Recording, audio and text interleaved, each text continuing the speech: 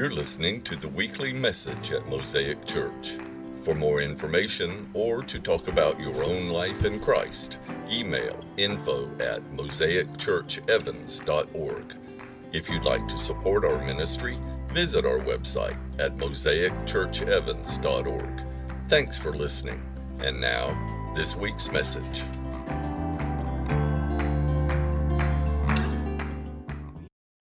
Have you ever wondered, what would the me of 10 years ago think about the me of today? Well, that's the question. Has that person over time grown in love, grown in fidelity to Christ? Or if you're honest, has that person grown in kind of a bit of an edge? Have you gained a bit of a jaded edge based on the things that you see in the world around you? I think it's a good question. It's an even better question if you've been following Jesus for a long time, right? If you've been following Jesus for 10, 15, 20 years, it's good to kind of look back and say, okay, where was I and where am I heading towards? Like, what is the trajectory of my life? Is my heart actually growing in love towards God? And it's not a question you want to ask out of any kind of self-condemnation.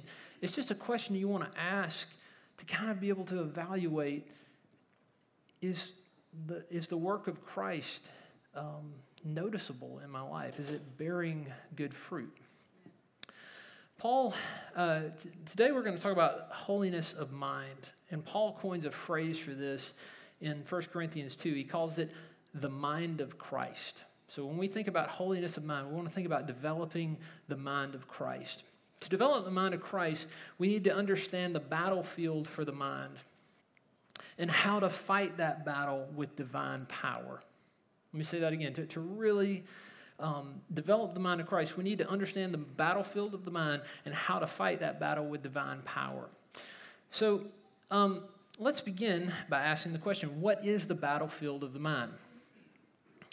Christian tradition has always taught that the three enemies to human flourishing is the world, the flesh, and the devil. That's kind of been a standard in the Christian tradition. The world is not this physical earth. It's rather the systems of the world that have grown out of corrupt human making in opposition of God's plans and purposes. The flesh is not physical bones and skin. It's rather your soul, a soul turned inward upon itself, so that the soul is really more concerned about what will gratify me rather than what is God's will and how can I please the Lord and how can I love those around me. Do you see that? So that's the flesh. And then the devil. The devil is not a guy in red tights with a pitchfork, right? Christian tradition holds that he is an archangel who has fallen from grace, fallen in rebellion against God, and that he took with him his minions, which were now demonic angels, okay? And guys, this is important. Why? Because it means that evil is personal, right? It's not just some abstract concept. It's a person that is capable of thought and capable of plans that work in war against the plans and purposes of God. Do you see that? So the three enemies of the human flourishing is the world, the flesh, and the devil. With that being said, I want to look today at how these things have some sense of interplay, okay? Because they're rarely just one isolated apart from the other. So I want to kind of look at how there's interplay. And to do so, I want to look at a noticeable evil, an evil that we would all agree, yeah, that's evil. So we're going to start with transatlantic slave trade from Africa. Was this an evil of the world? Was it an evil of the flesh? Or was it an evil of the devil? The right answer is yes, right? Okay. It was certainly an evil of the world. It was an evil system, right, that the British Empire developed to basically serve the needs of the haves and to widen the disparity between the haves and the have-nots, right? But it was also a system of the flesh, right? Evil systems of the world don't grow out of a vacuum, right? They grow out of corrupt flesh. So it wasn't simply systemic injustice by itself, it was personal. It was slave owners who liked the fact that they didn't have to do the hard work of their slaves, right? The slaves could do the hard work for them. They wanted to be served rather than to serve, which is the absolute opposite of Jesus, right? But of course, the devil hates humanity. Why does the devil hate humanity? For God's creation. More importantly, we are God's image bearers. We bear the image of the God that he hates, right? Okay, so do you think that the devil was not at least somewhat excited about the fact that he could build a system that would dehumanize men and women, image bearers of God, into mere property? Absolutely, right? So I want you to notice that it happens on a corporate level, but I also want to kind of break it down to an individualistic level, okay? It's something that might actually have a little more teeth to it in our day-to-day world. I want to talk about that angry coworker at your job, who we will now call John. Don't mention his real name. Okay. Is John, is his anger rooted in the world, the flesh, or the devil? Probably, again, the answer is yes, okay? Why? Because John probably grew up in a family system, a system of this world that was characterized by anger, right? He may have had a father who used to blow up and rage against his mom, maybe even hit him and his siblings. And so for years, he grew up with a lot of fear. But then his teenage years happened, and testosterone started flowing through his veins. And guess what? That fear turned into anger, right? And now, guys, the thing to think about is, so he's not just systemic, now it's internalized, right? Now it's in his flesh, okay? But it's also a work of the devil. Jesus said, the thief comes to kill, or to steal, kill, and destroy. Do you think the enemy had it in mind to steal John's childhood through his dad's anger? Absolutely. Do you think the enemy has it in mind to kill John's marriage through John's own anger and maybe his wife's passivity? Absolutely. And do you think that the enemy wants to destroy generations beyond John, his future generations, by perpetuating this basically family curse of anger? Absolutely. Okay? So what I want you to notice is that whether you're talking about this on a global scale with something like slavery, or whether you're talking on it in an individual level, it's the same enemies of human flourishing. It's the world, the flesh, and the devil.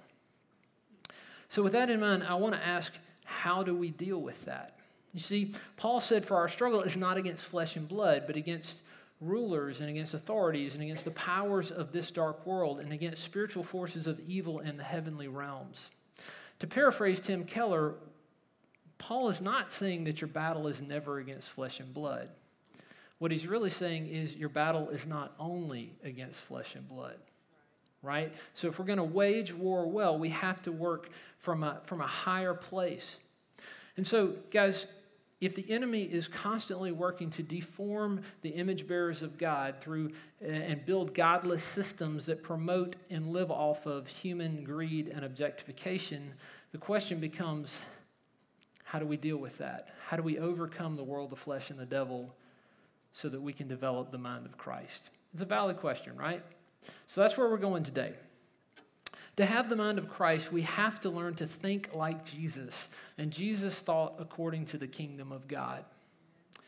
When he sent out his apostles, he told them, as you go, preach this message. The kingdom of heaven is near. Raise the dead, heal the sick, cleanse the lepers, and drive out demons. What's the point?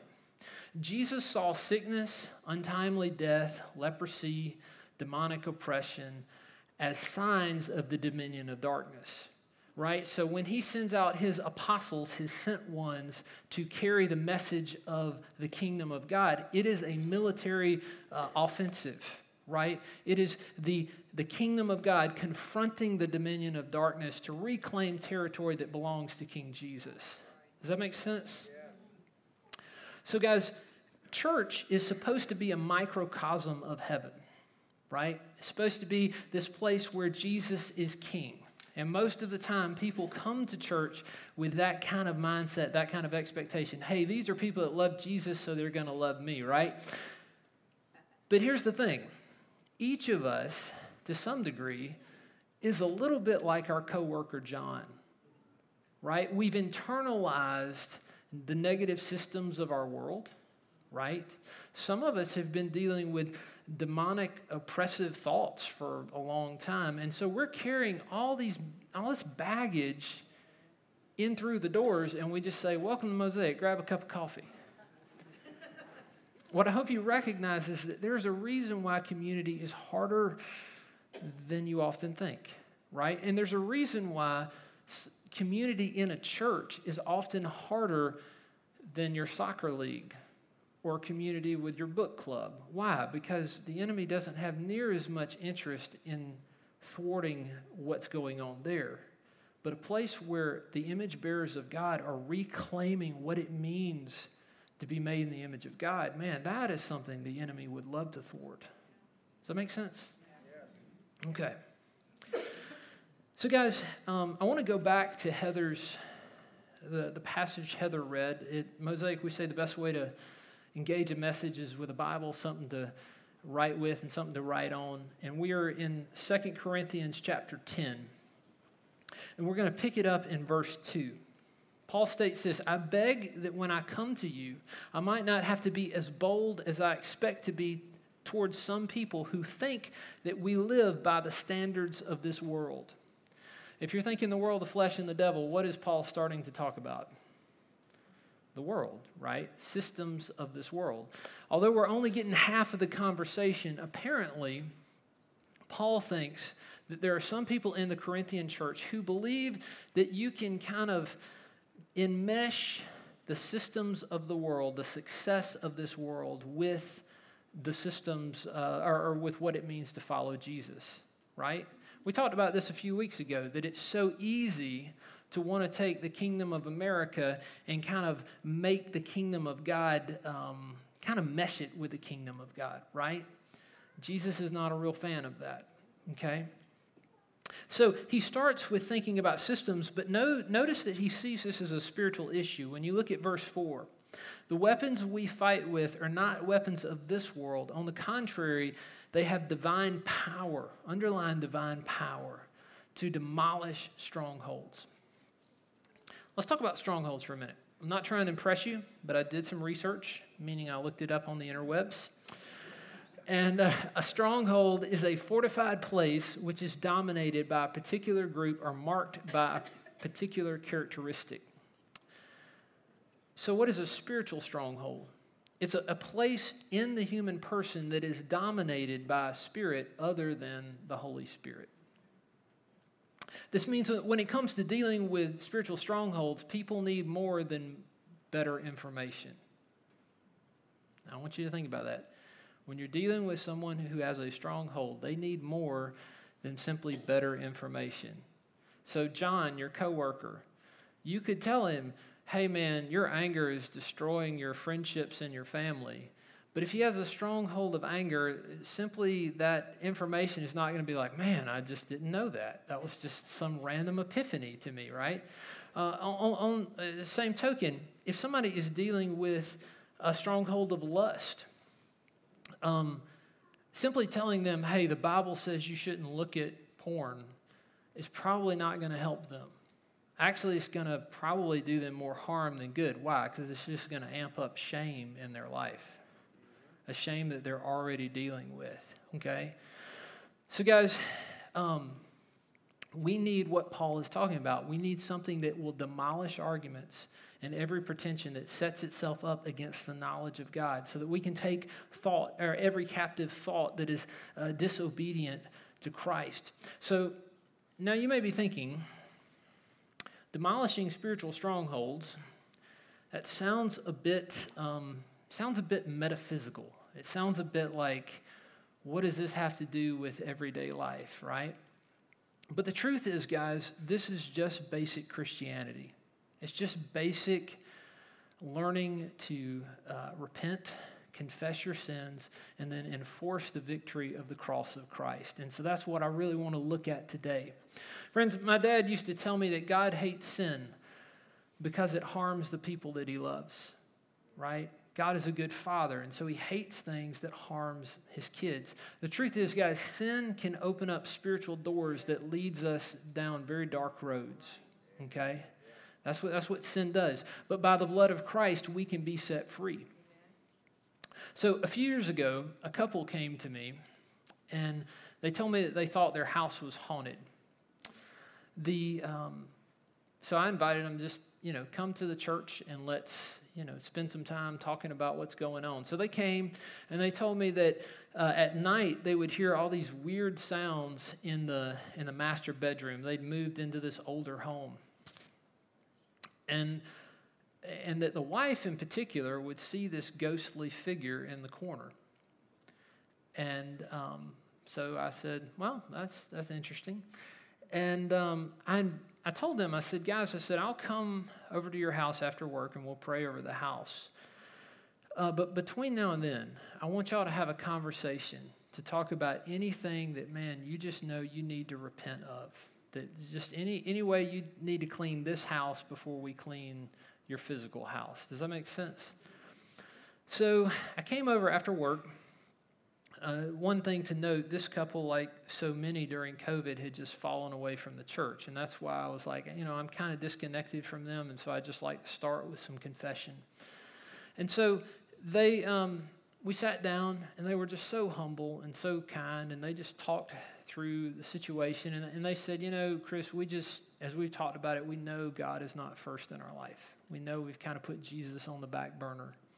And so we just spent some time confessing that, repenting, and asking God to forgive them.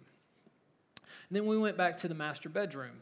And I just said, guys, let's just pray. And let's just listen for the Holy Spirit and just ask him what he would have us do. So we started praying. And I just said, Lord, just please show us what's going on. And then we're just listening.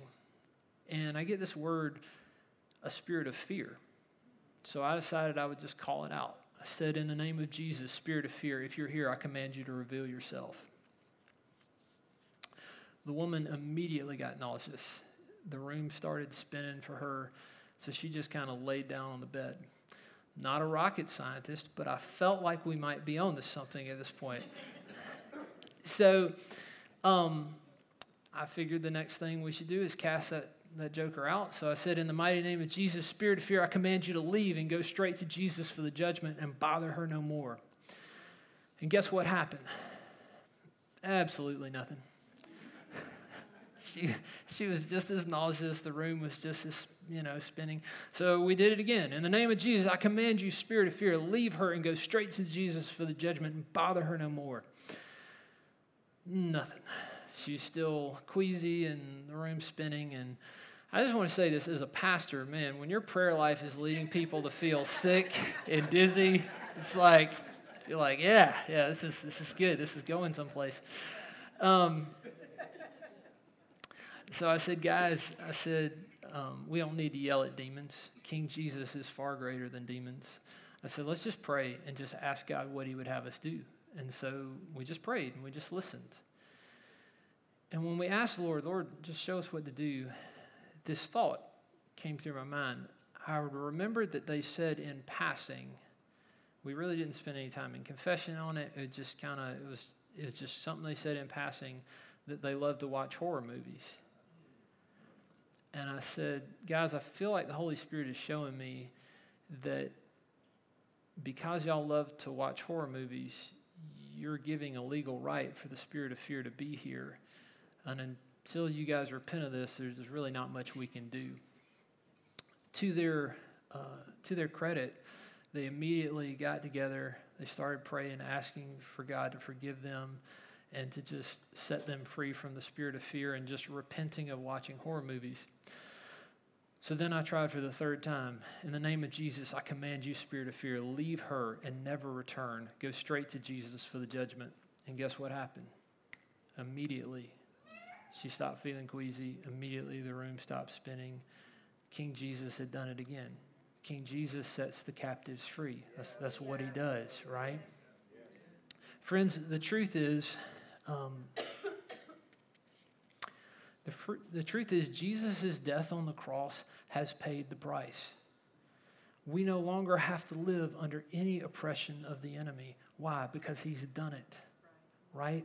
He has finished the work. His blood atones for sin. But the truth is, if we continue in sin, we keep opening doors for the enemy to come on in, right? Sin, God hates sin because it harms the people that he loves.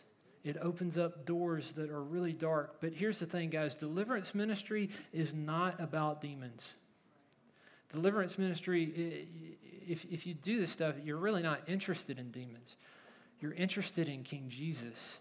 King Jesus is far more powerful. He's far greater.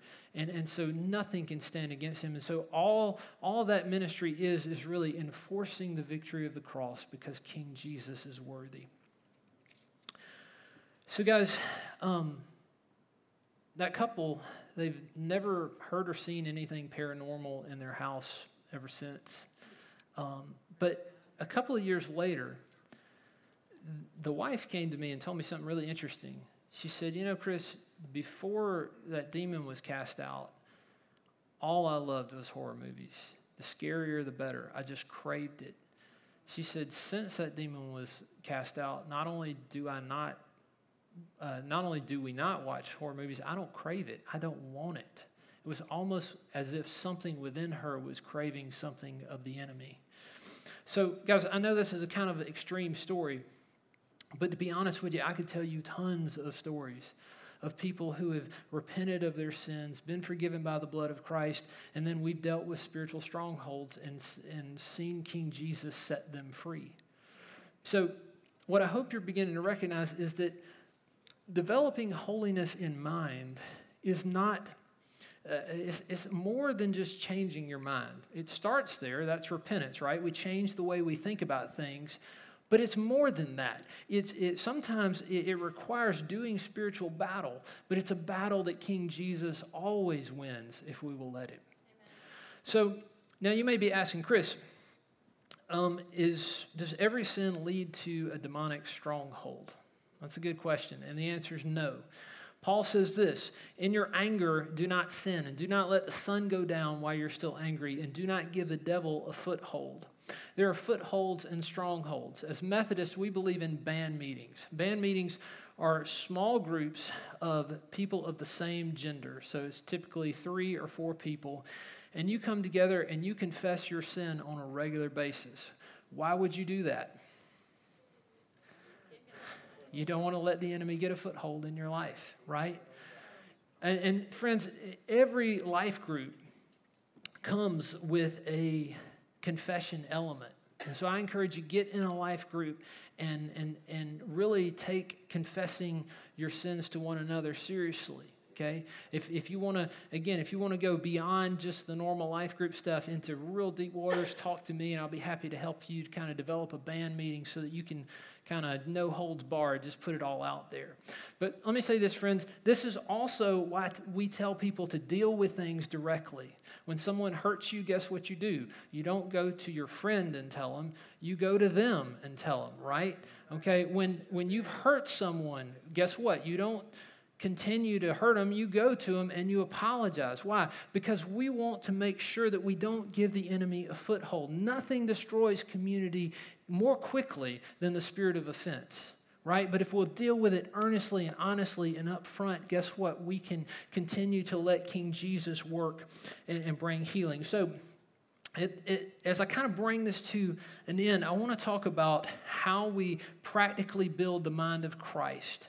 And so as you consider this, I want you to think of this battleground of the world and the flesh and the devil as 3 concentric circles, which if you see this graphic, I'm not trying to brag, but I created that.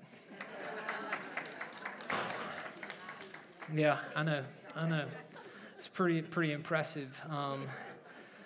Let me say this, that was probably harder than writing this sermon. But anyway, it's neither here nor there. For me, anyway. All right, so as we said earlier, to develop the mind of Christ, we must understand the battlefield for the mind and know how to fight battles with divine power. There are 5 practical steps for developing the mind of Christ. So as you consider these concentric circles, see these 5 steps as ways that we deal with each of the concentric circles. So I want to start with the idea of the world. How do we deal with the world so that we keep the world from infecting our souls? The first thing we want to do is we want to intentionally focus on whatever is good, noble, and pure.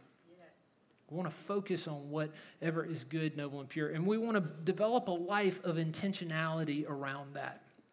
Why? Because whatever is good, noble, and pure are things that remind us of the kingdom of God. Does that make sense?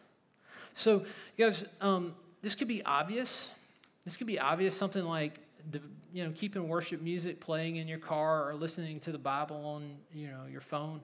It also means stuff like participating in corporate worship. Right? Because when I come and I actually believe that more deliverances happen on Sunday mornings just in worship than anywhere else. Because what am I doing? I'm just opening up my soul to God, right? I'm re-anchoring myself, or at least allowing God to re-anchor me into the greater community of God and the greater story of God. So I think that's really important. Let me say this. It also, focusing on whatever is noble and pure, means that, let me say this. Let me say what it doesn't mean. It doesn't mean that I only watch Christian movies and I only listen to Christian music. I want you to think about that for a minute. It means that whatever I watch, even when I'm watching quote-unquote secular things or listening to secular music, I'm looking for kingdom value. I'm looking for whatever is good, noble, and pure. Why? Because all truth is God's truth. So there are things that people are producing that actually have kingdom truth in it, written and produced by people who do not know the King. But when I watch it, I want to be focused to find what is God doing. Having said that, I want to flip over to the other side of the coin. There are also some things in this life, many TV shows, many movies, many songs that frankly have no place in the Christian's life. And we need to be a discerning people, okay? Why? Because some things just don't have redemptive value. All they're doing is promoting the systems of this world. And we need to have a sense of conscience that allows us to say, no, that was the old me. That's not now. So I need to have a fearless openness to let God begin to do some inventory in my life. Right? I'm not swinging over to purity culture where I only listen to 88.3, but I'm also not opening up myself to things that just don't honor Jesus. Okay? Next thing, if you're going to deal with the flesh, kind of the next concentric circle, you need to schedule and spend time alone with God in Scripture and in prayer. Notice I said the word schedule. Look at your neighbor and say, schedule. Okay, this isn't I listen to worship music on the way to work. This isn't I let my Bible app play on my phone on the way to work. That was step 1. This is step 2, right? And let me say that scheduling is important. Why? Because, frankly, we spend as much time with God as we schedule to spend with Him, right? Guys, here's the truth. Hurry disconnects us from ourselves. And if we're disconnected from ourselves, how can we ever be present to God? Right? But when we slow down and we allow the Holy Spirit to minister to us, guess what? He begins to rewire our thinking so that we can begin to kind of understand the mind of Christ and let Him develop that in us. Next thing, I encourage you, as I said earlier, get in a group and take confession seriously.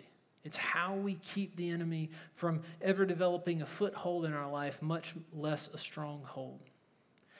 If it's been a long time since you've really dealt with some stuff, I'd encourage you to find me or find Carolyn. We'd be happy to hear confession and let God work with you through that. Next thing is, the question is, what do you do if it's beyond a foothold?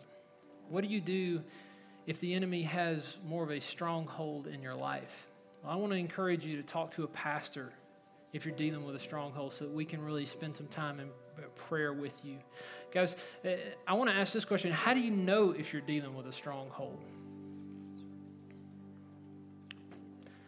If there's an area in your life that you really want to follow Jesus in, but you can't seem to do it, it's typically indicative of a stronghold. Like you want to give sacrificially, but you can't seem to get past the fear of giving that way, it could be a stronghold. Or you want to not give in to anger, but you can't seem to get past, being so kind of touchy about it. Well, it could be a stronghold. Or if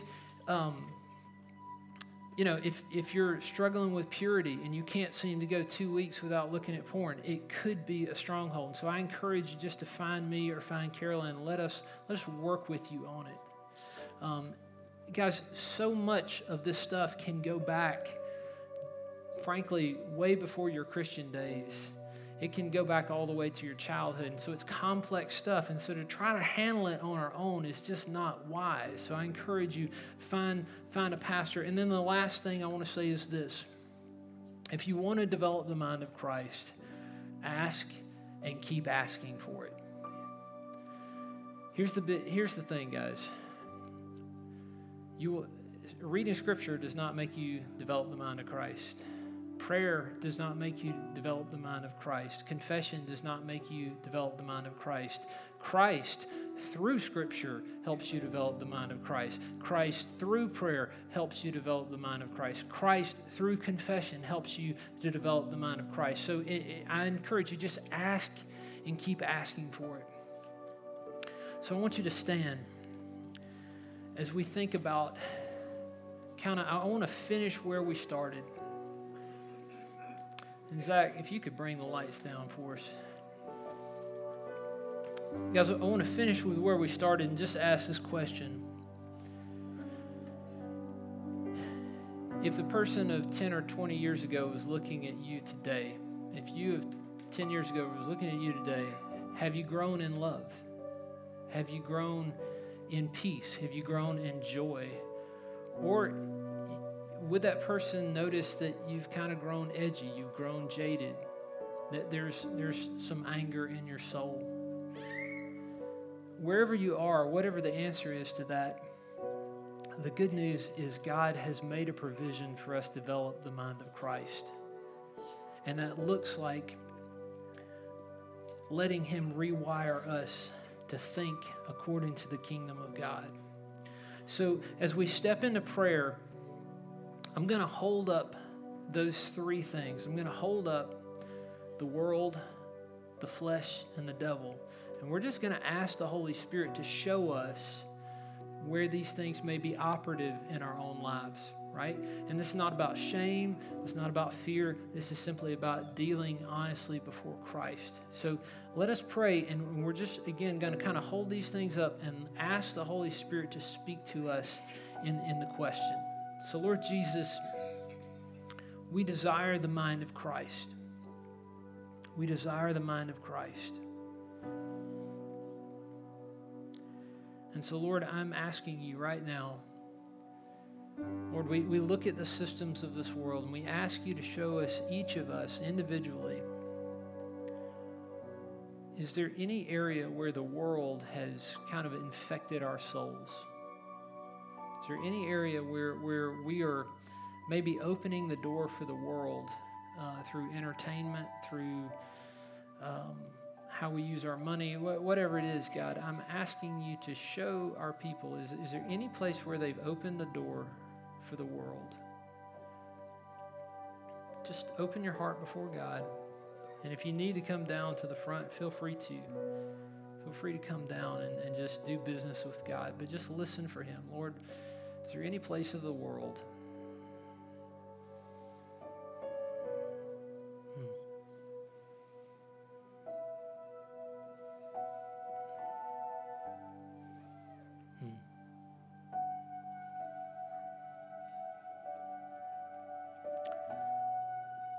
Now we're going to ask Him, Lord, is there any place where our soul has turned inward upon itself, where we're more focused on ourselves and more focused on our own personal gain than King Jesus.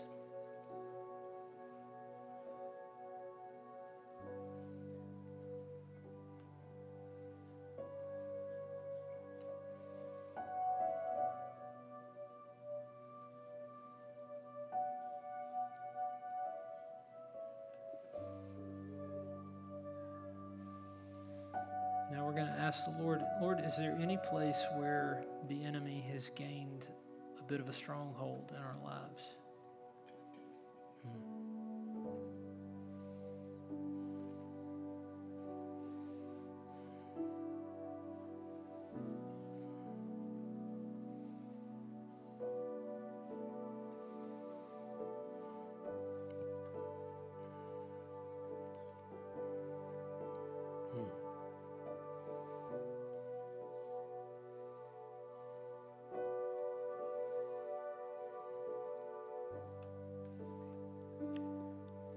Friends, if anything came to mind, I just encourage you to confess it before the Lord and ask Him to forgive you, ask Him to set you free, and do this as a preparation for receiving the body and blood of Christ.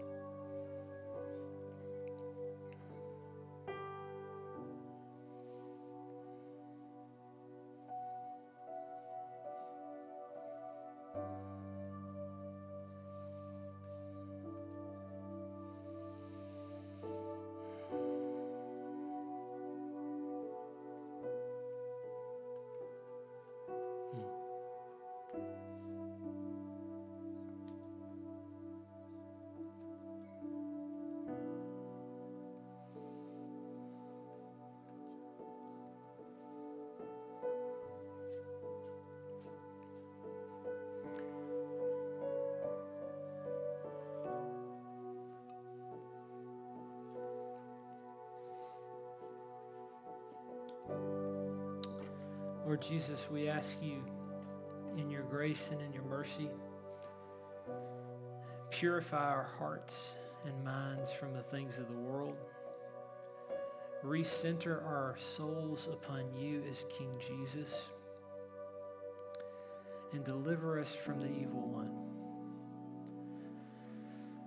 And Lord, give us the mind of Christ.